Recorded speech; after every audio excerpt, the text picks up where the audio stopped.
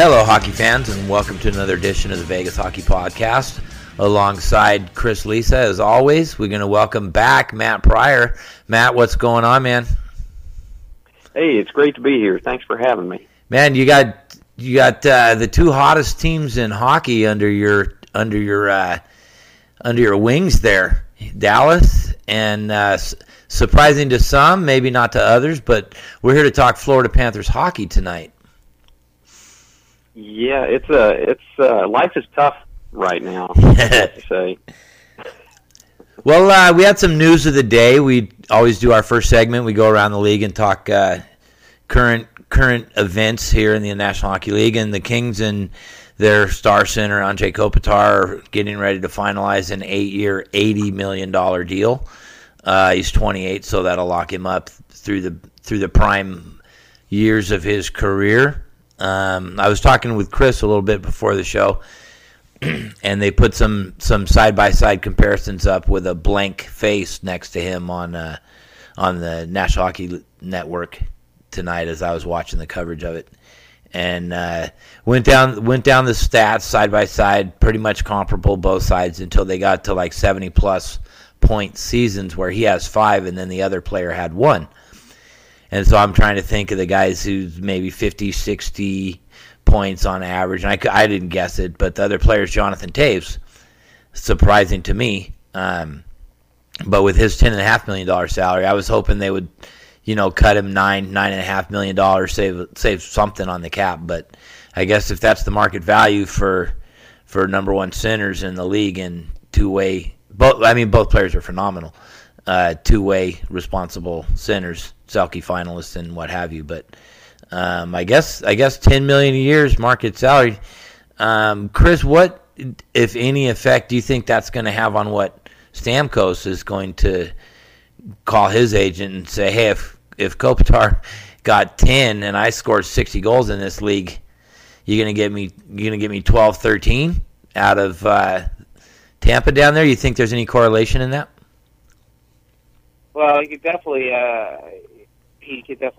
have a platform of, any talk of, look, we're going to give you a max deal, but we need you to, work with us a little bit on the annual value.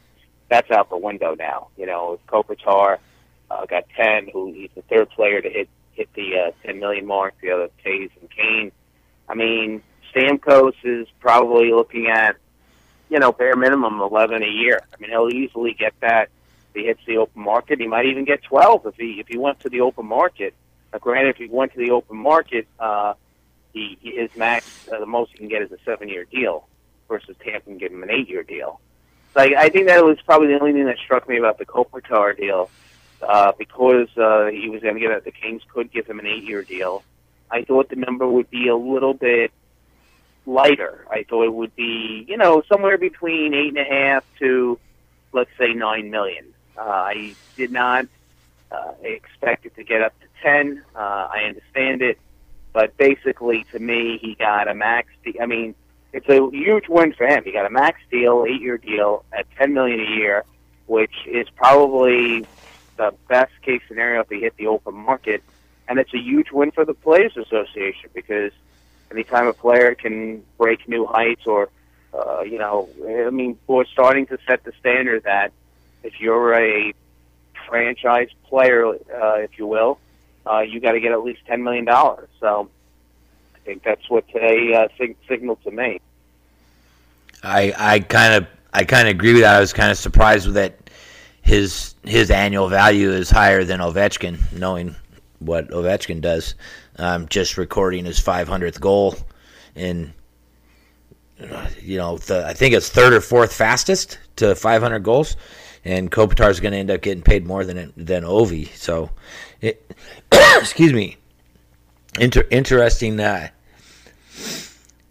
developments there. I was hoping, I think 8.5 was maybe a little bit pipe dreamish on your part there. I was thinking 9.5 would be right about where he stood. Matt, what do you think? Do you agree with Chris on how the ripple effects are going to come down on that?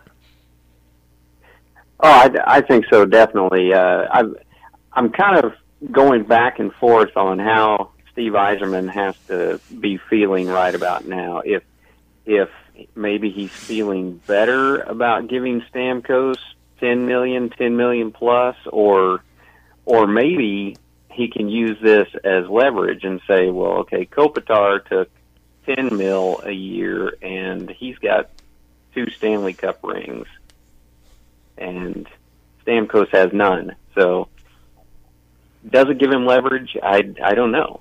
I guess we will find out. But my big question is what is Dean Lombardi's end game here? Because they say in chess you got to think 3 moves ahead, and I think GMs have to do the same thing. And you look at what Kopitar sounds like he's going to get, $10 million a year for 8 years. He's already got Marian Gaborik signed through 2021 at $4.8 million a year. He's got Dustin Brown signed through 2022 at $5.8 million. Jeff Carter through 2022 at $5.2 million. I have to think, because they're up against the cap already, so that tells me that Lucic is gone, and other pieces are going to have to move out as well, because as of right now, they've only got 3 defensemen under contract for next year, and the ones that are either UFAs or Braden McNabb is restricted, but the UFAs, they're currently making 1.8, 1.5, and $600,000 a year. Don't forget Tyler Toffoli. His contract ends after next year, and he's going to get a significant raise. Yeah, it's hard to see. I know they want to keep Lucic in the worst way, but the math don't add up. Well, the question going around on the internet is who's going to get traded, Gaborik or Brown?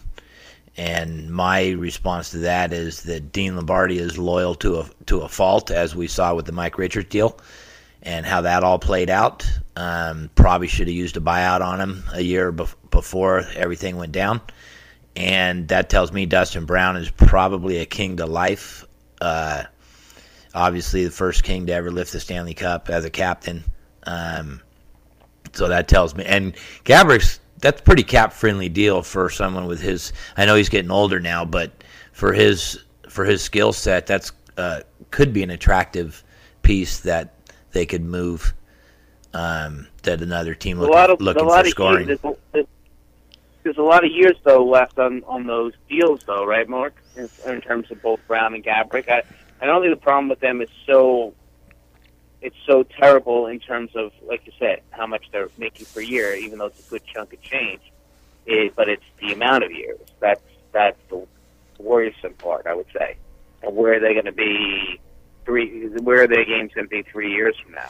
Well, that's a point a lot of people are making on the Dustin Brown thing, is that he was a 30-goal scorer twice early in his career, but the physical brand that guy brings to the ice every night, he's got dog ears on him physically. You know what I mean?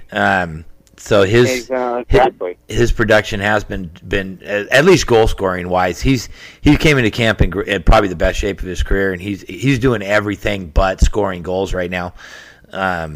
He's actually having a really good year, I think. But yeah, it was the same thing with trying to get Luongo out of Vancouver. Luongo came right out and said, "My contract sucks. That's why they can't move me." So you know what? If any GM in the league can manage it, I think Dean Lombardi can. I think he does have that he has this little whiteboard with the boxes of what slots in where and who's coming up and who's going. And if anybody can make that work, I think Dean Lombardi can. He's impressed me as a general manager in the last 6-7 years with this club. So I guess that all plays out. I know the core with and Matt, you didn't mention Quick and Doughty. I think combined they take up $14 million of cap space too. But that's part of the core. So the core is locked up long term, which is always good. But you got to put some pawns. You got to sacrifice a pawn to protect a bishop once in a while, to use your chess analogy.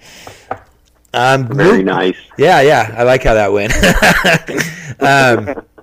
Anyway, let's move on. I know Chris wanted to talk about what Winnipeg's facing, and it's kind of a cap numbers game as well, with Byfuglien and Ladd coming up against both UFAs, and not looking like Winnipeg's going to make the playoffs this year. So, Chris's question tonight is, who do they move? Do they move them both? Do they move neither? I'm going to give Matt the first crack at this one. What do you think, Matt? I would say that they're going to have to move at least one of them, and the reason for that is it's financial. Really, I mean, they are a budget team. They cannot spend to the cap because they play in the league's smallest arena, and they play in Canada. And I don't know if you guys saw, but yesterday the loonie fell below 70 cents U.S. Ouch. Yeah. And so it's going to impact the cap. It's going to impact the revenues of all the Canadian teams, and playing in an arena that only seats 15,294 for hockey in Canada, they're behind the eight ball. So the question then is do they move one or both? And I think the most likely candidate would be Byfuglien. I think they will keep Ladd for a couple of reasons. One, because he wouldn't bring as much back in trade as they would like, because he is already 30 years old, and his shooting percentage has declined. He's in the third year of a decline right now. He's overall still putting up good numbers, but the shooting percentage is on the way down, and he's the team captain. And they sew the letter on. They don't put it on with Velcro. There's a reason for that. Yeah. So I think they'll keep Ladd, and they'll move Byfuglien, and I think they will be looking for something. They like forward help, for one thing. If they could get a top six forward for Byfuglien, I think they would move him tonight. What's his cap hit? His cap hit right now. You would ask me that. How about Chris? I think it's 5.75. How about Is it 5.75? How about a Gaborik for Byfuglien straight up? You're asking me this? Yeah. You said they need forward help. There's one right there. They do need forward help, but I would be scared of Gaborik's contract, because he is signed until age 40, and I think he's already on the decline. Yeah, really. I agree. Well, Chris, let me get Chris. Chris, go ahead, finish your thought. I'm sorry. Well, I was just going to throw in one last thought about Gaborik, and that's it. I could see, if Lombardi can't move Gaborik, I could see him being left exposed in an expansion draft. Yeah, 100%. 100%. Chris, what's your thoughts on that? I know you posed the question, so I'll throw it to you. Where are you at? I think Matt is spot on in everything he said, and I think that's how it's going to play out. But I think even the economics of the situation aside, I think the smart hockey move is to move them both. Byfuglien's going to be 31 in March. Ladd just turned 30. Byfuglien's style of play, and Byfuglien game, I don't think has really deteriorated much, but his style of play, he's going to get, he's talking about a 7-year deal at, $6.5 to $7 million. Ladd, if you told me I could re-sign Ladd for a 4-year deal, okay. But if it's, he's going to get a 6-year deal at $6.5, again, in the salary cap world, I'm going to be paying someone who's 35 years old, who really should be a $2 million player. Well, let's finish up after the break, Chris. We'll be right back. Hello, hockey fans, and thanks for listening to the Vegas Hockey Podcast. Make sure you check out all our episodes on SoundCloud, iTunes, and HockeyTalkRadio.us. the Internet's first 24-hour day, 7-day-a-week, all hockey talk radio format streaming station. Check it out.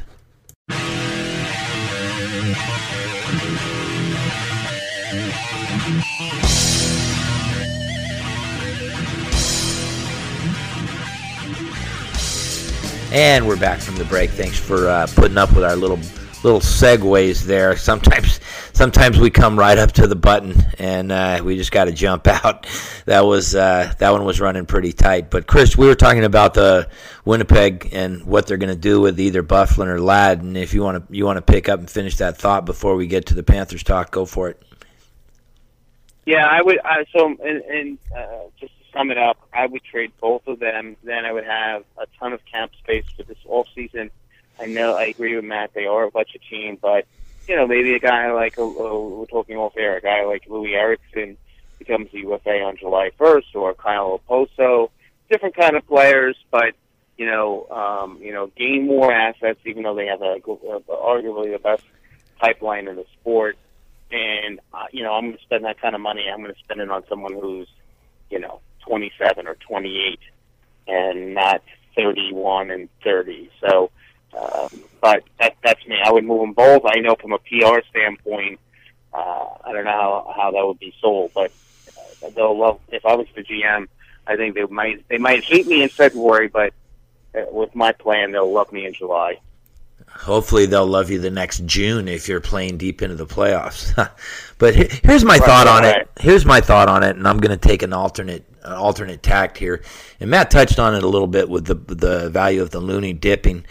What worries me is that with the Jets coming home basically, and by all accounts the successful replanting of the franchise there, are we concerned with the message that sends to their fan base and maybe B, the expansion committee and how things might look in Quebec City, and C, the rest of the league in general, that still is going to be a struggle financially, especially with the value of that Looney for the, let's say, mid to lower market Canadian teams.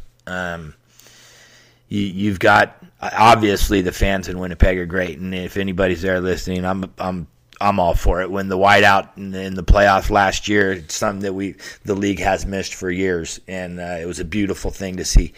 But somehow, some way, in order to keep that momentum going, I feel like you have to find a way to sign and keep both players, whether you go over your budget. You have to, the old thing is you negotiate from a position of strength, and if nothing else, to maybe falsely put out a perception, but nonetheless create a perception that it can work in a mid-market, smaller market Canadian team. I don't know. The people in that executive committee are a whole lot smarter than me, but they have to be looking at that Looney value. And if Winnipeg jettisons, two of their franchise players at the deadline, just basically based on money, that can't be a good look for Quebec City, I wouldn't think. What is your take on that? I kind of went off the wall a little bit. Real quick, my answer to that would be, if I was the Jets GM, would be I'm not afraid whatsoever of signing a player to $6 to $7 million deals on 6 or 7 year deals, but I'm not going to give it to players that are just in their 30s, that only have so many prime years left, and I'm going to spend it on players that who are younger. Ask the Buffalo Sabres how they feel about the Matt Molson deal right now. Just because someone out there will, if they hit the open market, there's no doubt in my mind there'll be multiple teams willing to give Byfuglien, let's say, a 7-year deal at 6.5, 6.75, maybe even more, and Ladd to get at least a 6-year deal at 6.5. That doesn't mean it's the right move. No, for sure. I can count the ways of overpaying good players that have put teams in cap hell and then they're stuck, and you can't move those contracts. You cannot move. The Sabres cannot move Matt Molson, who was making $5 million a year. I believe this is his second year on a 5-year deal. I mean, I don't mean. I like Matt Molson. He was great when he was here with the Islanders. Scored 30 goals every year. I mean, absolutely, I'm a fan. I'm a fan of Matt Molson for sure. Me too. But I think you have to look at the big picture. And again, the proof's in the pudding. I think if you make those kind of moves this February, and there are going to be people available, come July, and you make a move in July. I don't think you have that kind of crisis to show like, oh, we're a small market team. I think it's just I think you're being smart in how you're running your franchise. I can see that point. That would definitely be the point where you got to make publicly, like you said, that would be your answer to a question if someone threw it at him in an interview room or whatever. Let's get over to the Atlantic Division here. We're 6 minutes into this segment already, and we haven't even touched on it. So, Matt, aside from the Canadians leading the division with with Tampa Bay up there after their cup run, hold on. Something's weird. I'm looking at this. Something's wrong here. I got Florida Panthers with a 6-point lead at the halfway mark of the season here. What is going on in Florida, man? They got hot. Extremely got hot. That's all there is to it. You remember last year when Ottawa and Minnesota went on those incredible runs because they had Minnesota had Dubnyk, Ottawa had the Hamburglar, and that's pretty much what Florida did over the last 13 games. I'll count their overtime loss to Vancouver in there as well because they still got a point. Sure. But just incredible goaltending, first and foremost. Al Montoya's save percentage on the year is .940, and his goals against is 1.62. Luongo's save percentage is .930, and his goals against is 2.08. They led the charge because Florida was outshot in 7 of those 12 wins. And that's been an issue throughout the season. Their puck possession is a problem for Florida. Team defense is not. If you watched any of the games, what I saw, the common theme I saw was that opposing teams would bring the puck into the Florida zone. They'd have to cycle it around a bit, trying to get a shot because the Panthers clogged up the shooting lanes, and they'd finally get a shot off, and there's no rebound because either the goalie swallowed it up, whichever goalie it was, didn't matter. Either the goalie swallowed it up or there was a defenseman there to sweep the rebound away. And so no second chances. You've got literally one shot to score against Florida. You got to beat the goalie with the first shot or you're not going to score. And man, they rode that. They rode Luongo and Montoya and they played good team defense and their shooting percentage was crazy. I think they scored 73% of their goals at even strength. That's outstanding. So, yeah, it's kind of like, because we've turned the corner now. We're heading into 2016, and spring training is just around the corner. So I'll use a baseball analogy. Watching this 12-game win streak was kind of like watching the montage in Bull Durham when everything came together and the team just couldn't lose. Yep. Same thing, but on ice. So I was looking at the stats, and one thing to back up your point for sure, leading the league in goals allowed at I think 2.12. For sure. We talked a little bit about the Panthers a couple times ago when you were on the show, and we were kind of, playing coach with who's going to pair with who, and it was early in the season, and they were still mixing up their defensive pairings a little bit, but that all seems to have been settled quite nicely. It's of course in a state of flux now because Ekblad's out. Right, unfortunately. But one move they did make was they split up Mitchell and Goodbranson, which we actually talked about. Yeah, and they needed to do that. If you go on Puckalytics.com and look at their Wowie stats, their Corsi together is 40.8%, and then apart, I think Mitchell is about 44% and Goodbranson's 48%. So it's a case of two negatives making a bigger negative.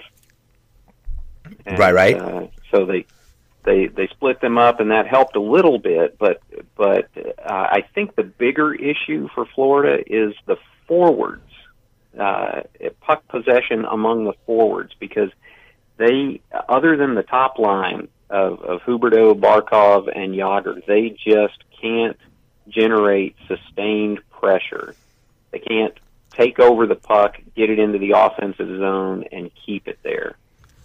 And that is an issue that they need to correct. Dale Talon has talked about maybe swinging a deal at the deadline to bring in some scoring help. I think more than scoring help, he needs someone with good Corsi, someone who's going to drive puck possession, who is not a defenseman but a forward, someone like, say, Louis Eriksson.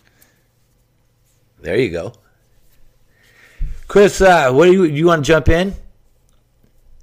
Yeah, I want Matt to put on his mad scientist GM coat because I have a proposal for him, and it's ties to what we were talking about in the first segment. And that is, if I was the Winnipeg Jets GM, I would call Matt and say, Matt, great job so far, but, your team really needs to make the playoffs for a lot of reasons. And, Matt, you guys haven't won a playoff series since, I think, the year 2000.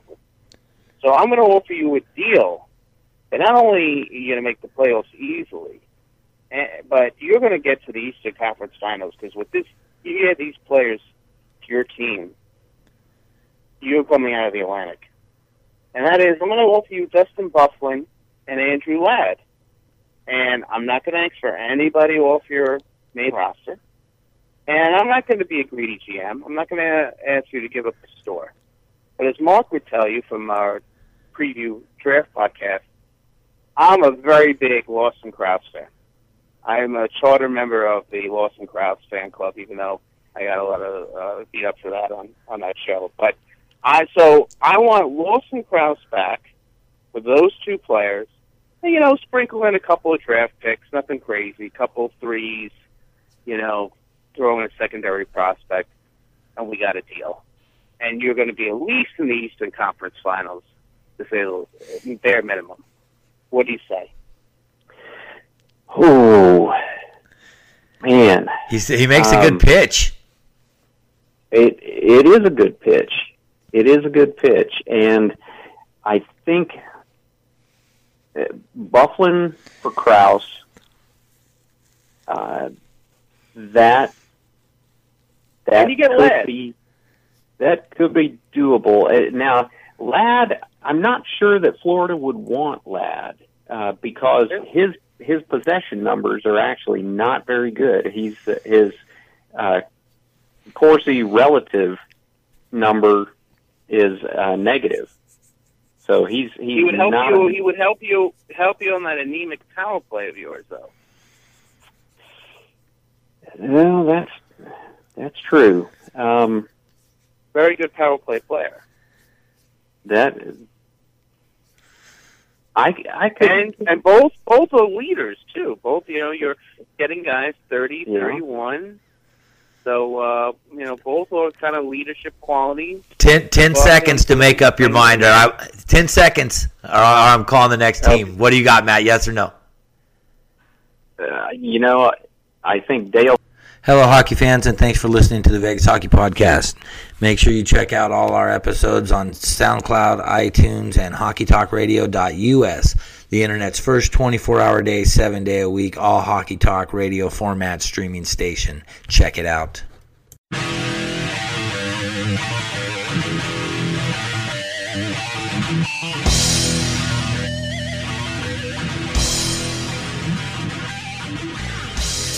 And we're back again. Sorry about that. You got about 8 seconds left, and I'm calling Montreal to see if they want to do a deal. What do you got, Matt? Well, I would have to say, because Talon's got a relationship with Bufflin dating back to Chicago, I think there is a good chance that Bufflin would re-sign with Florida. So yeah, I'd pull the trigger on that trade. I like that trade for I mean, we were talking just for a second there, and I think that's the kind of trade that could get the fan base there in Sunrise out to the arena. You're showing your fans that you're going to make this run and you're all in for it, and it also tells your team that you're all in for it as well. Where they're sitting right now, there's a real good shot that they're going to have some home ice early in the playoffs. And you want a full stadium, and I think that's the kind of trade that franchise could use right now. Chris, I like where your head's at with that. Hey, Mark, I know you're a big Lawson. You would give me the business on the draft prep show, so I know you're a big Lawson Krause fan. So from a Winnipeg standpoint, I would think you would like the fact that they would add a guy like Krause who, very well could be ready. He almost made the team this year. I could be wrong on that, but Matt could back me up on that. But I think he was the last cut. Yeah, I think so. That's what I thought. Yeah, so from a Winnipeg standpoint, again, we're talking about they need top 6 forwards. I mean, I know he's a youngster, but he's definitely got an excellent chance to be a top 6 forward in this league. Yeah, and if it didn't work out, you could let one or both of them walk at the end of the year, and you don't have any purse strings tied to them either in Florida. Is what I'm saying. So, excuse me, I'm still getting over that cold too. Good trade. I guess the only other thing is, and I guess this is more the only other question I have for Matt was, and I alluded to it in that trade and trying to push him over the edge there. Talking about the Panther power play, and I don't have to tell Matt. I mean, the Panthers play every game's a 1-goal game. I mean, it's 2-1, it's 3-2. I'm sure, they're in good position to make the playoffs. If they make the playoffs, that will continue. And I can tell you, as being a diehard Islander fan, what cost them, or the difference, I shouldn't say cost, or the difference in the series between them and the Caps last year, losing in 7 games, losing by 1 goal, was they went 0 for 14 in that series on the power play. And that, to me, is something that they have to attack between now and the trade deadline, because right now they have the 27th ranked power play. And, again, no one's asking them to have the Bruin power play, but at least get to a level of somewhat respectability and, specialty teams in the playoffs. So how do you feel about that, Matt? Oh, I agree. Definitely, that the power play is an area that can use improvement, and I think that is a reason that Dale Talon's going to have to bring in at least one forward. And for me, the only question is, which one will it be? Will it be Andrew Ladd along with Dustin Byfuglien? The two of them combined could help out the power play, definitely. But other possibilities, I think, beyond Louis Eriksson, because I don't know about trading within the division, especially with Boston just right on the edge of making the playoffs. I don't know if they could pull that off, but Scott Hartnell is another one. Yep. I think Hartnell would be a great fit in Florida because he's a possession driver. He's a guy that's not afraid to go to the greasy areas of the ice, and that's what they're lacking right now, really. What about Eric Stahl? What do you think of Eric Stahl for the Panthers?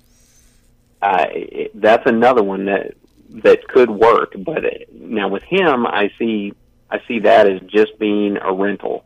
I don't believe they could re-sign him. I don't believe they'd be interested in signing him to any sort of a long-term deal. But Eric Stahl is an intriguing possibility, and another one that would make a huge splash, just like Bufflin and Ladd coming to South Florida. If Talon were able to pull off a trade for Eric Stahl, that would be earth-shaking. And really, the exciting thing about the Panthers is that their attendance is already on the way up. Just over the course of this win streak, they had 6 home games in the 12 wins, and their average attendance for those 6 games was about 16,700, and prior to the streak, they were averaging just under 13,000 at home. Now they're just over 14,000. And that kind of leads me into what my next question for you was going back to the city council vote there, where they guaranteed them, I think it was $86 million or $78 million over the next 7 years as a subsidy to offset any losses that they had that corresponded right about the time the win streak started. Maybe predated it by a little bit, but not by much. Do you think? And it's kind of just a general question. Does that settle the players down at all? If they, the guys on the contracts there, they know they have a home. I know it affected Arizona because some of those guys came out when they were trying to get their lease deal done the first time before their city council lost their mind. And they flat out said, I'm not going to re-sign here because I don't know if the franchise is going to be here, and left the team. Does that... you think that gave them a little settling effect and just let them go out and play hockey somewhere in the back of their minds? Do you think there's any correlation to that? I think there has to be some sort of impact. I actually asked that question of Vernon Fiddler a while back because, he came to – first he played for Nashville, and they've always had financial issues, or I shouldn't say always, but while he was there, they had some financial issues. He went from Nashville to Arizona, and from there to Dallas, and he got to Dallas just in time for the team to go into bankruptcy. And so I asked him, how much does that impact you as a player? And his response was straightforward. He said, we let the suits take care of that. And we control what we can control, and that's what happens on the ice.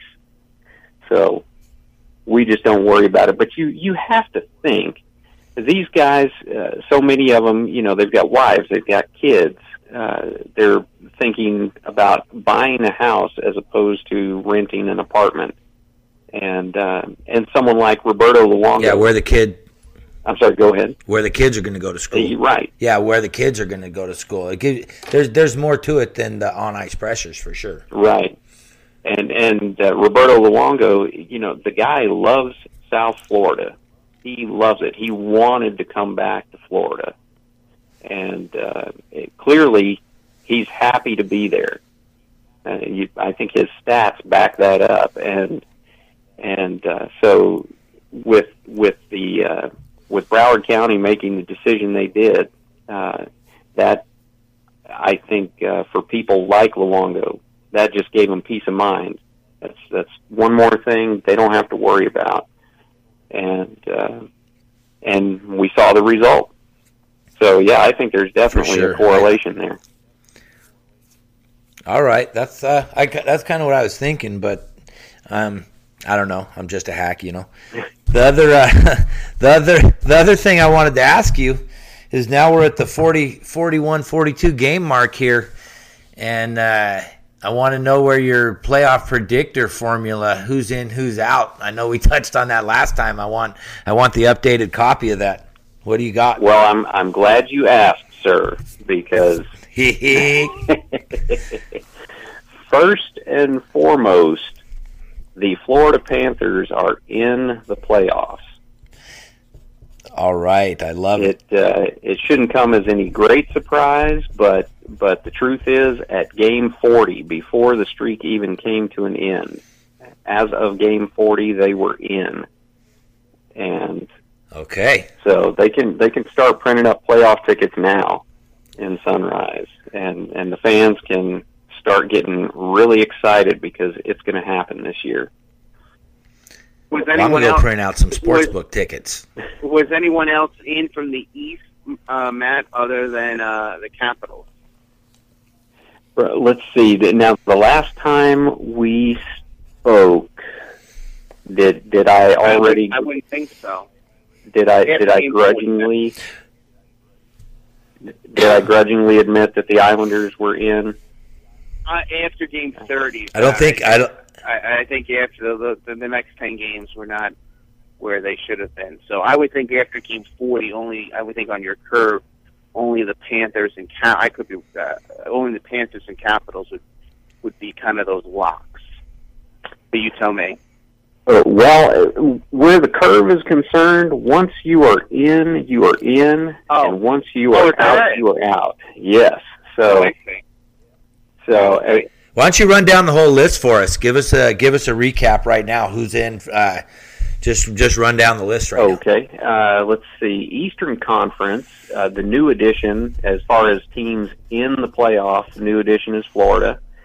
Montreal is in, as are the Islanders, the Rangers, and of course the Capitals.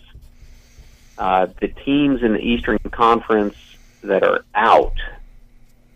Teams' seasons will end on April 9th are Buffalo, Toronto, Carolina, Columbus, and Philadelphia. And everyone else is still fighting for the remaining 3 playoff spots.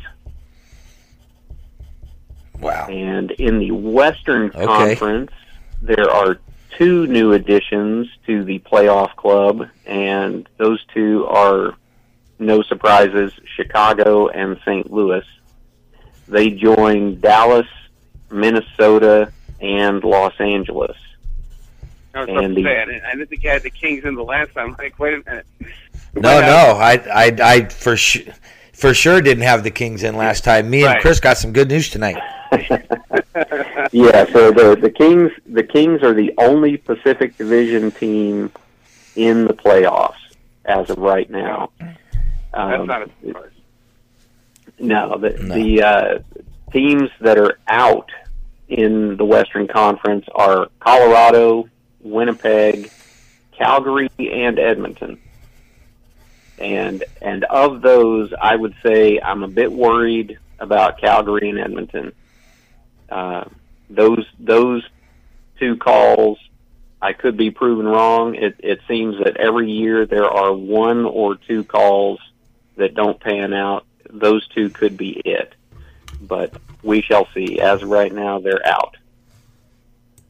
Actually, Mark, I just thought of something, Mark. Your Kings are really screwing up because by winning the division, they're going to draw someone like Nashville in the first round, whereas if they finish in second, they would get, either Arizona or San Jose or a disappointing Calgary or Anaheim team where they would be a huge favorite.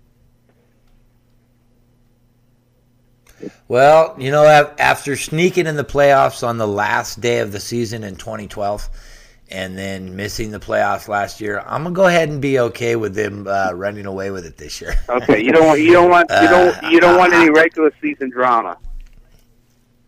No, I'm done with that actually. It's been even 2 years ago. I mean, both years they won the Cup. Though 2012 they got in on the second to the last day, and 2014 I think they didn't clinch until four days before the end of the season. So I'm okay with the Pacific Division title there, sir. Because I know, not that you haven't let it go, but I know for a fact you can recite for us, me and Matt, right now, the last 2 weeks of the regular season of what the Kings went through and the games they lost. I remember that. I know you. I don't know what. So we're going to go on and take a break right now, and we'll be right back. Hello, hockey fans, and thanks for listening to the Vegas Hockey Podcast. Make sure you check out all our episodes on SoundCloud, iTunes, and HockeyTalkRadio.us, the Internet's first 24-hour day, 7-day-a-week, all hockey talk radio format streaming station. Check it out.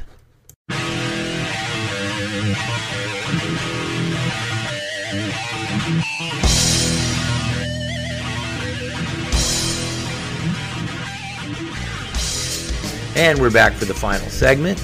Once again, this is the Vegas Hockey Podcast, which I'm sure you know by now, along with Chris Lisa and Matt Pryor. We're just finishing up our Florida Panthers talk. I'm gonna give Matt one last shot here. We just put them in the playoffs. How far do they go?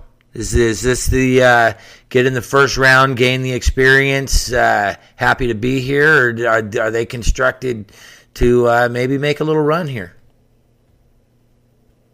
I think if Dale Talon can bring in at least one forward at the deadline who can help the power play, help drive possession, I think this is the year that they win at least one round. All right. I think everything is leaning that way. I think they can really do it.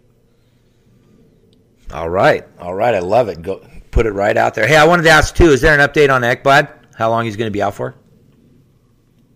No, he's day-to-day.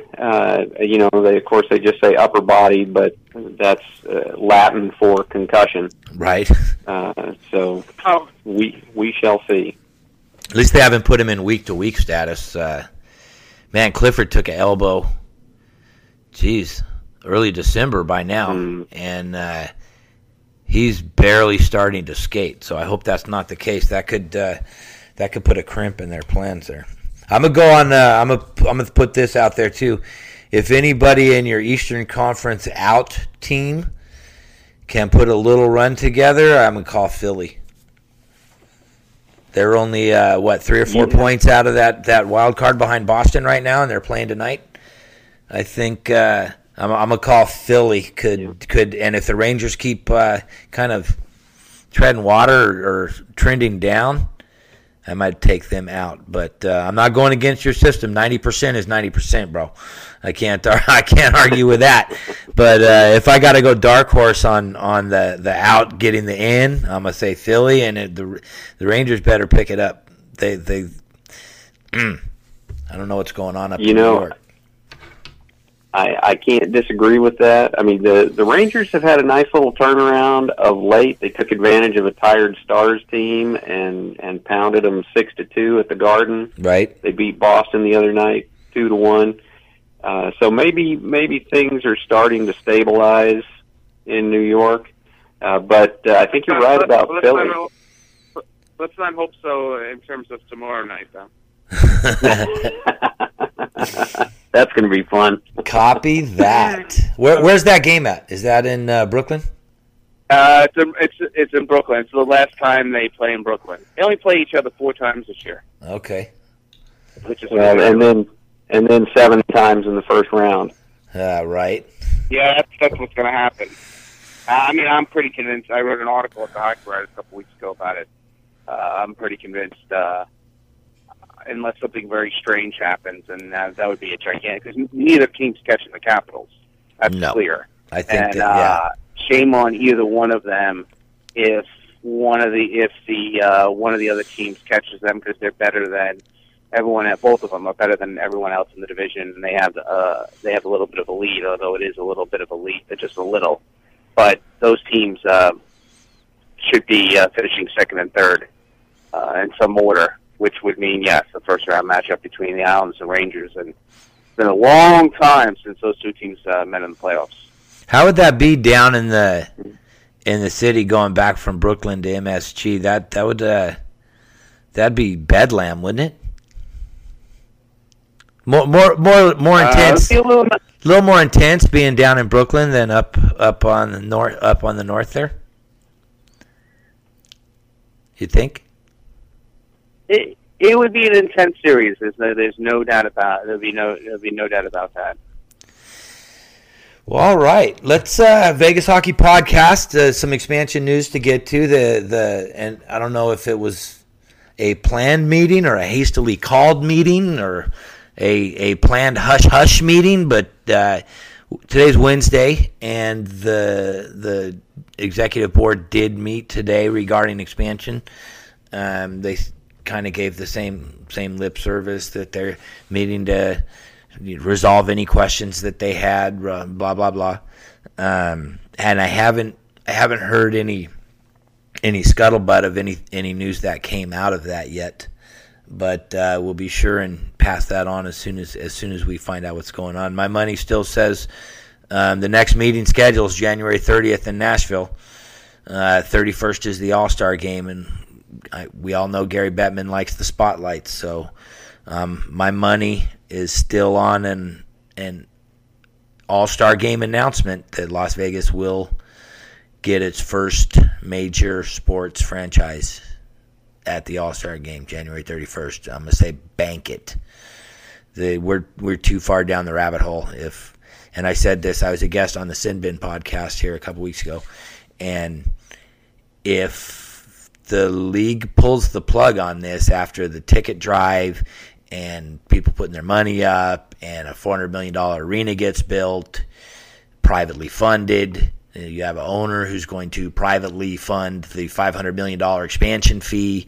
There's not going to be any red tape with city councils and memorandums of understanding like they have in Seattle and blah, blah, blah.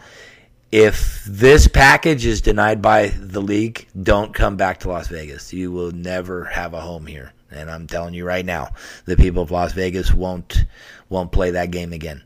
If this was some grand stunt to entice Seattle to build an arena, and that didn't work out, and now Quebec City with the loonie below 70 cents, and it doesn't look like my money would be on a one-team expansion and Las Vegas getting that team. But if this was they've publicly said they want a team in Seattle, and they've never really said that about Las Vegas. It's always been, well, pretty impressed with the ticket drive, but we're going to go through the process. But they've publicly said they want to put a team in Seattle, and when that didn't work, and nobody put in a bid, I think to use the Vegas, I think they kind of called their bluff. And with $1 billion of private money on the table, if the league doesn't come to Las Vegas, don't come back. I think that closes the door on their welcome. You know what I'm saying? But encouraging that they would meet again here a couple weeks before the All-Star game. You come to town for so Mark, your advice. Go ahead. Mark, your advice to the league is as Nietzsche once said, strike while the iron is hot. Yeah, absolutely, 100%. We have the cats over at the Sin Bin podcast about a little bit ago broke the story that they have the county permit for the practice facility. It's real convenient for people in Vegas. It's off Durango and 215. There's that huge lot there. That's where the practice facility is going to be. They can't break ground, obviously, until we know there's got to be a team. But talking with Bill Foley, Mr. Foley, he says 18 months is about the minimum if you want to start playing the 2017-18 season. You can't really go too much past the All-Star break. And put the minor league team together, the offices together, all the hirings you have to do. You got to get your president, your general manager, blah, blah, blah. Your scouting department's got to be built. And then they have to start scouting. If it goes past the All-Star break and there's not an announcement, I would think that it won't happen until 2018 if it happens at all. So I don't know, boys. I don't know. I'm still. So February 1st. So if they say yes on January 31st, that gives a little over 19 months before the start of training camp. I think it's doable. For the Las Vegas franchise. Yep. I think that's doable for sure. I can't understand why the league would not pounce on this now. It seemed like a couple. I don't think anyone else is ready. Nope. It seemed like it's not a problem for the league to go to 31 teams. It really isn't. No, and they've expanded with one team before, so I don't want to hear that. They did say that they wanted to meet today to I'm just looking at something right now. They wanted to talk about expansion draft parameters and how many forwards, defensemen, and whatnot would be made available by the other teams. They wanted to discuss amateur draft positioning, and they wanted to. Oh, what's the other thing? There was one other thing that they wanted to start getting parameters set in place for. So, if you go back to the Columbus, Minnesota expansion, they picked third and fourth in the amateur draft the day after they held the expansion draft. So I would think that if Vegas gets a team and they're the only team, they would get a ball in the lottery and they'd be a top 5 pick, I would think, at minimum. What do you think, Chris?